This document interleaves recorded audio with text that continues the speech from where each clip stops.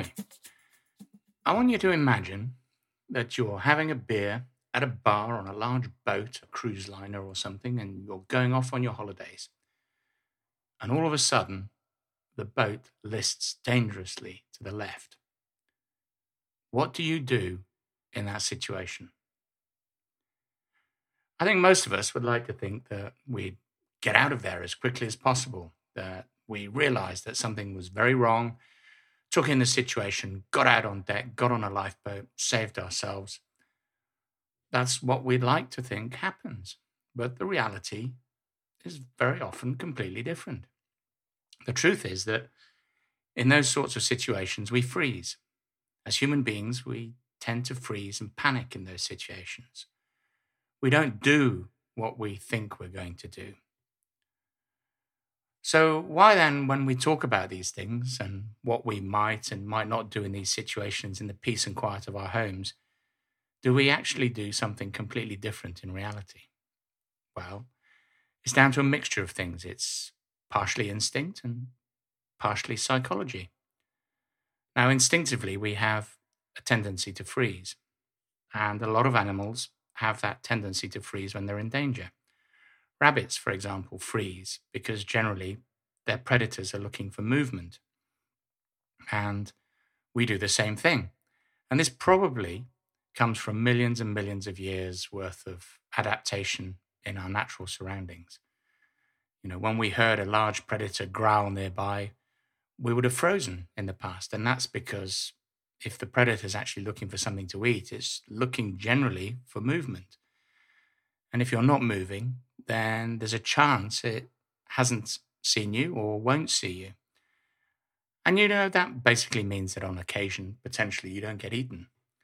Of course, that doesn't work all the time. Quite often you get eaten anyway. But statistically speaking, presumably over millions of years, freezing's been of benefit to us in dangerous situations. And that's why it's become an instinctive reaction. The other reason we tend to freeze is because when something catastrophic or sudden or large scale happens, we are basically overwhelmed with incoming information. Our brains just can't cope with the amount of information that's being thrown at us. So quite simply, we're overwhelmed. We don't know where to start. We don't know where to finish. We can't make sense of the situation. We have no idea what the next step is. Our brain just basically goes to mush. So these are two things that tend to happen. And then because we're in that situation quite often, if we do something, we have a tendency to do the wrong thing. Quite often we will follow what everyone else is doing, and that's not necessarily taking us in the right direction. There are so many examples of people rushing in towards the fire in buildings because that's where the majority of people seem to be going, rather than just simply following the signs. So why am I telling you all of this? Well, I'm telling you all of this because we live in a world that is full of constant change, and we are, as humans, pretty bad at coping with it. Generally speaking, we don't like change. And that's mainly because we live our lives as a series of routines. We might not want to admit that we're creatures of habit, but you can basically break down most people's days into a series of routines. This is one of the reasons why change is so difficult for us when it comes along, because what it tends to do is challenge our everyday routines. It's basically disrupting to what we do. And the reason it's disruptive is because most of our routines are instinctive and second nature. They're not things that we're consciously doing. We're unconsciously living our lives most of the time. And there's a good reason for that, because your brain, if you had to live consciously all the time, you'd actually just be completely exhausted. The brain itself only processes about 1% of the information that comes in through the eyes, ears, and nose. And it does that basically because it would be completely overwhelmed if it tried to take in everything that it saw. So the reason why most of our lives are lived unconsciously, and the reason why we have routines, is because it takes a load off the brain. Basically, getting up in the morning, brushing your teeth, going to the loo, having breakfast, getting dressed, getting on the train to work. If all of these things are happening consciously, then you haven't got any space to be thinking about other things. So they tend to happen unconsciously on a daily basis. Those things that happen as routines most of the days tend to be unconscious acts. And thank God it's like that, because if you're bringing up children, you really want to be able to do as much unconsciously as possible, because you need to spend as much time focusing on what your children are getting up to and hoping that they're, behaving safely. So that's a little bit about why our brains work the way they do. And it's also a little bit of an explanation as to why we react so badly to change in general. So, coming back to the first question, what would you do in that situation with the ship turning? The answer you probably gave earlier was a conscious answer. It was correct. You would get out. That's what you'd expect to do. The reality, as I've explained, is that we very rarely do. And the reason I'm telling you this story is that a lot of research into this subject came from a disaster called the Herald of Free Enterprise. It was a real situation. Now, this was a long time ago, and this was a ship that turned over in the English Channel. It took all of 90 seconds to turn over. So the reality was everyone only had about 90 seconds to do something to save themselves. And most of the insight and most of the research afterwards hinged on a certain gentleman who was from the armed forces, who was at the bar having a beer when the ship first tilted. Now, he had been trained, as you are in the armed forces, to overcome these primitive instincts that we have as humans. In the armed forces, if you're being shot at, you have to retrain your instinct to move, because you've got to find cover in order to be safe. So this chap, the moment the ship listed and he registered that it wasn't normal, he moved. He got out the bar, he got on deck, presumably either threw himself into the water or got himself into a lifeboat or a life jacket, and he saved himself. Now, the interesting thing was, a lot of the survivors were interviewed afterwards to try and build up a picture of what had happened.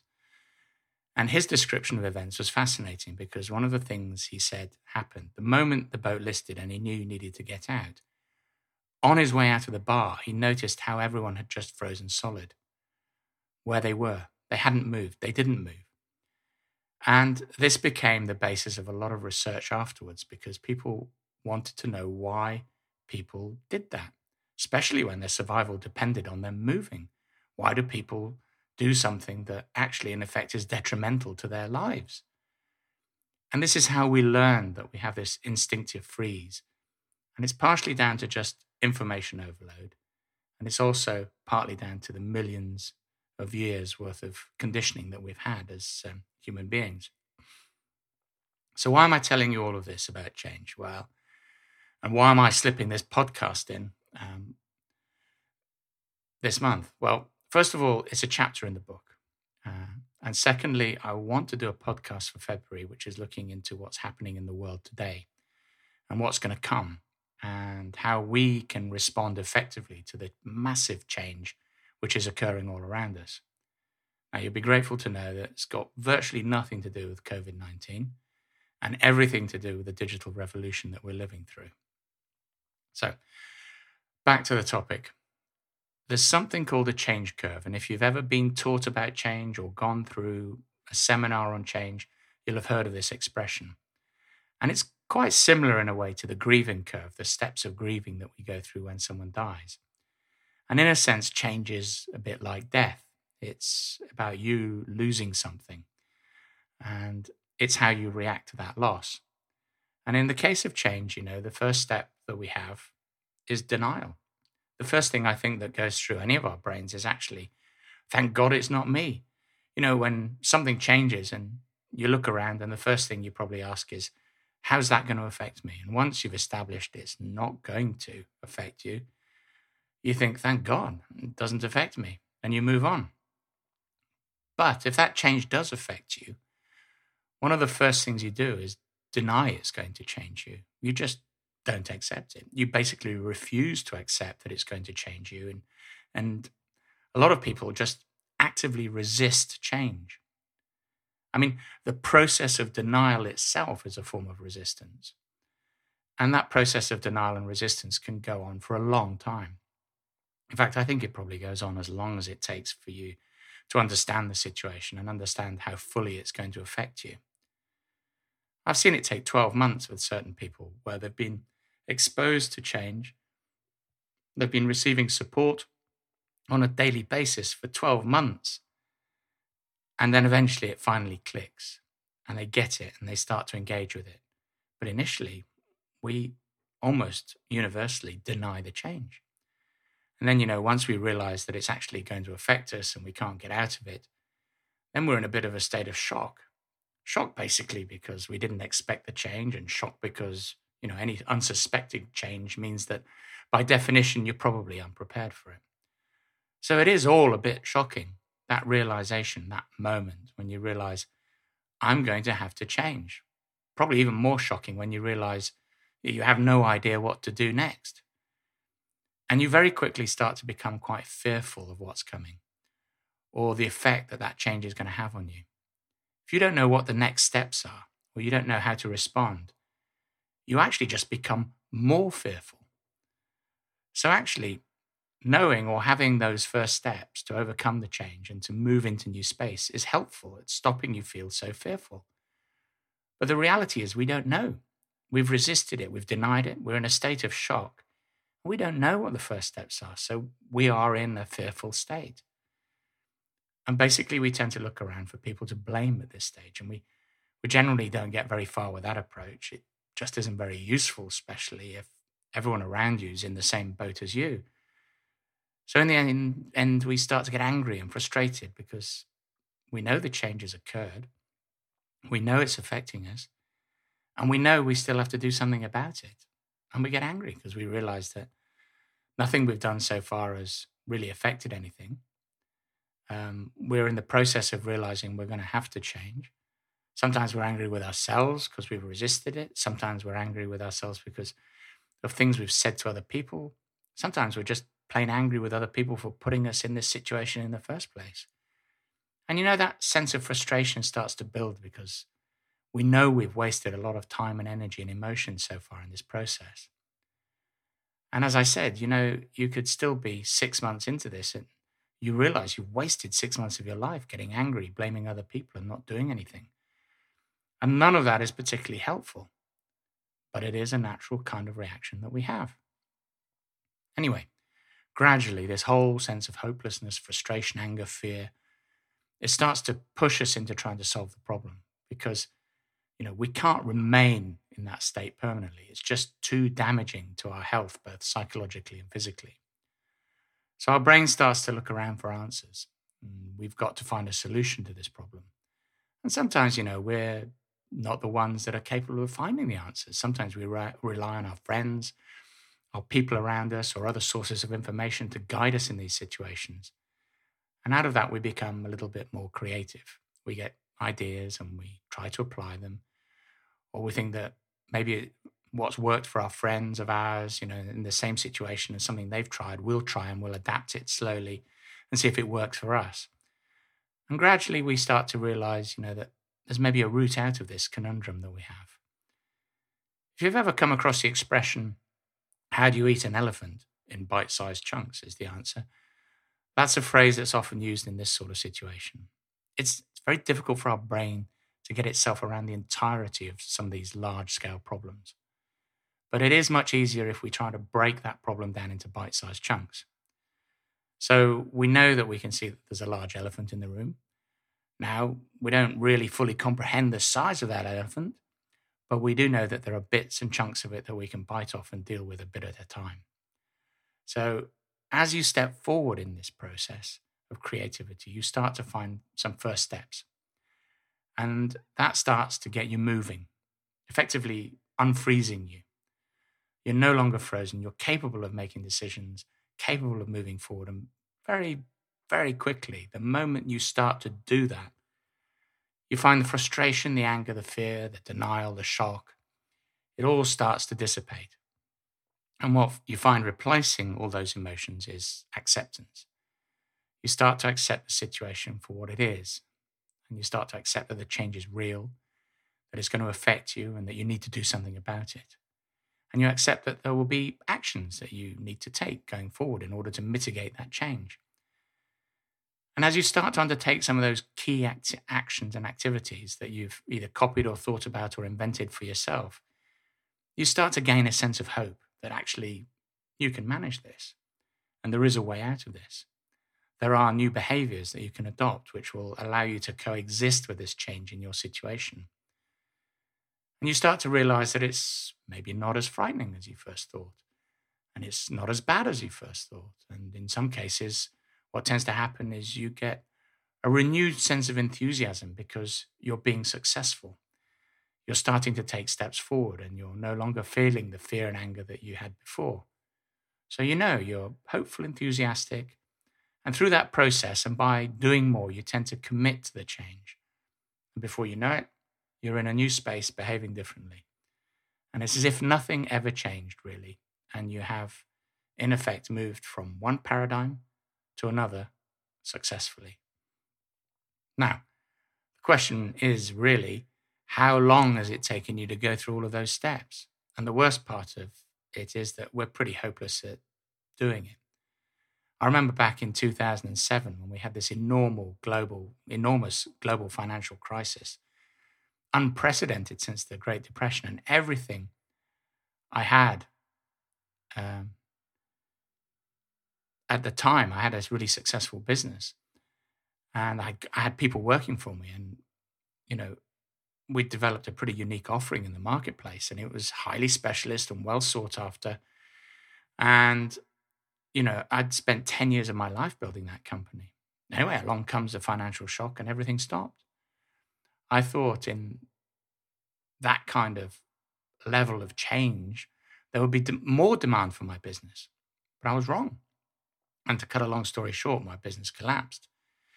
Now, I took 4 years trying to get my head around what had happened, trying to get through the denial to start with. I mean, I couldn't believe that no one would want help in that situation.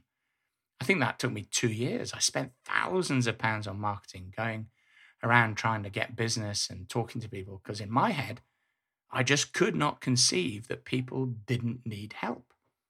I was in a complete state of denial. And then when that wasn't working, I got really angry and fearful because, I'm still paying wages and salaries and trying to generate business and nothing was happening. And, I got thoroughly disillusioned by the whole thing. It took a long time. I think it took probably 4 years for me to accept that it was over, that it was never going to be the same again. And I was never going to have the same business again. And I'd lost everything I built in 10 years. And I had to grieve for that loss and the loss of my team that I loved dearly. And I really, the team was the valuable part of the business. And eventually, after about 5 years, I had to reinvent the business and reinvent myself. And I had to do something completely different. So it took maybe 4 to 5 years for me to get through that change cycle. That was extremely distressing for me. So, roll the calendar forward a few years and we hit Brexit. And once again, the same thing happens. So my clients can't make any decisions. They're not making investment decisions. I have a new business, but I have no business because, again, we're in a state of massive change and upheaval. So this time, happily, it probably took me about a year to realize what had happened and to change again. So I reinvented, repositioned my business and moved forward again. And then, last year in 2020, we had COVID-19, which completely paralyzed the entire global economy again. Only this time, it probably took me about a month to work out that I needed to move. And I started moving almost straight away into the new space and adopting a new business model, new behaviors to accommodate the change. And thank God I did, because, a lot of people I know are still paralyzed. And what they thought was only going to last a few months, is now approaching a year. And the powers that be are talking about it taking another year to potentially sort this out. So, the trick here is with changes to get to acceptance as quickly as possible. We have to accept change on face value and go with it and try and find the next steps.